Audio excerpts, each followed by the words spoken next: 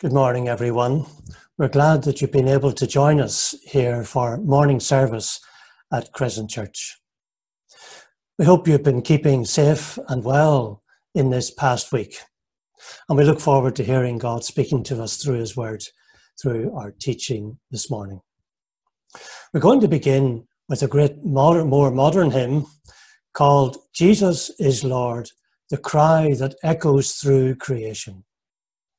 The third verse celebrates the glorious resurrection of the Lord Jesus. Jesus is Lord. The tomb is gloriously empty. Not even death could crush this King of love. So let's sing this hymn together. Jesus is Lord.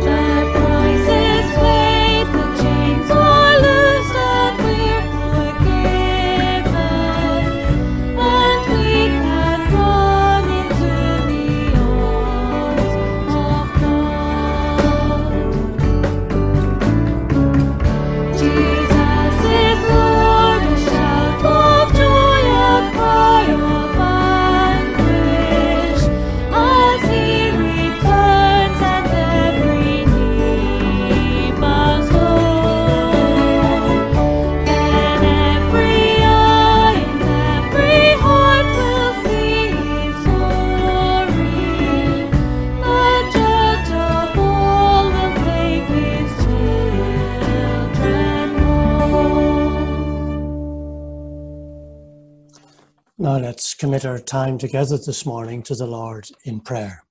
Let's pray. Our Father, we acknowledge that we live in a society that has been actively encouraging people to believe that there is no God out there, that this world is all there is, that the kingdoms of earth are all there is. But we thank you for how your Son, the Lord Jesus, came into this world to reveal another kingdom, the real kingdom, the kingdom of heaven. He witnessed to the utter reality of the kingdom of heaven, and he came to remove all the internal and external barriers which stop people entering that kingdom. In his death, he carried our sins far away. Through his resurrection, he destroyed death.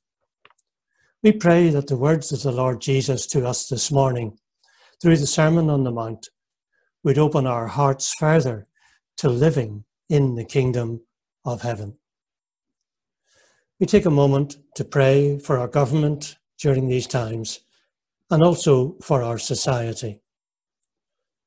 We pray as lockdown eases that people will still be wise and vigilant. We pray for our government as they seek to get the economy going again. We know too that many people during this strange time have been thinking about deeper questions in life. We pray that they would have the opportunity to find answers to those questions, perhaps through listening to your word or through conversations that we might be able to have with them. And so we commit these matters into your hands. In the name of the Lord Jesus. Amen. We're now going to sing another hymn together. Speak, O Lord, as we come to you. The first verse of this starts, Speak, O Lord, as we come to you to receive the food of your holy word. Take your truth, plant it deep in us, shape and fashion us in your likeness. So let's sing this hymn together. Speak, O Lord, as we come to you.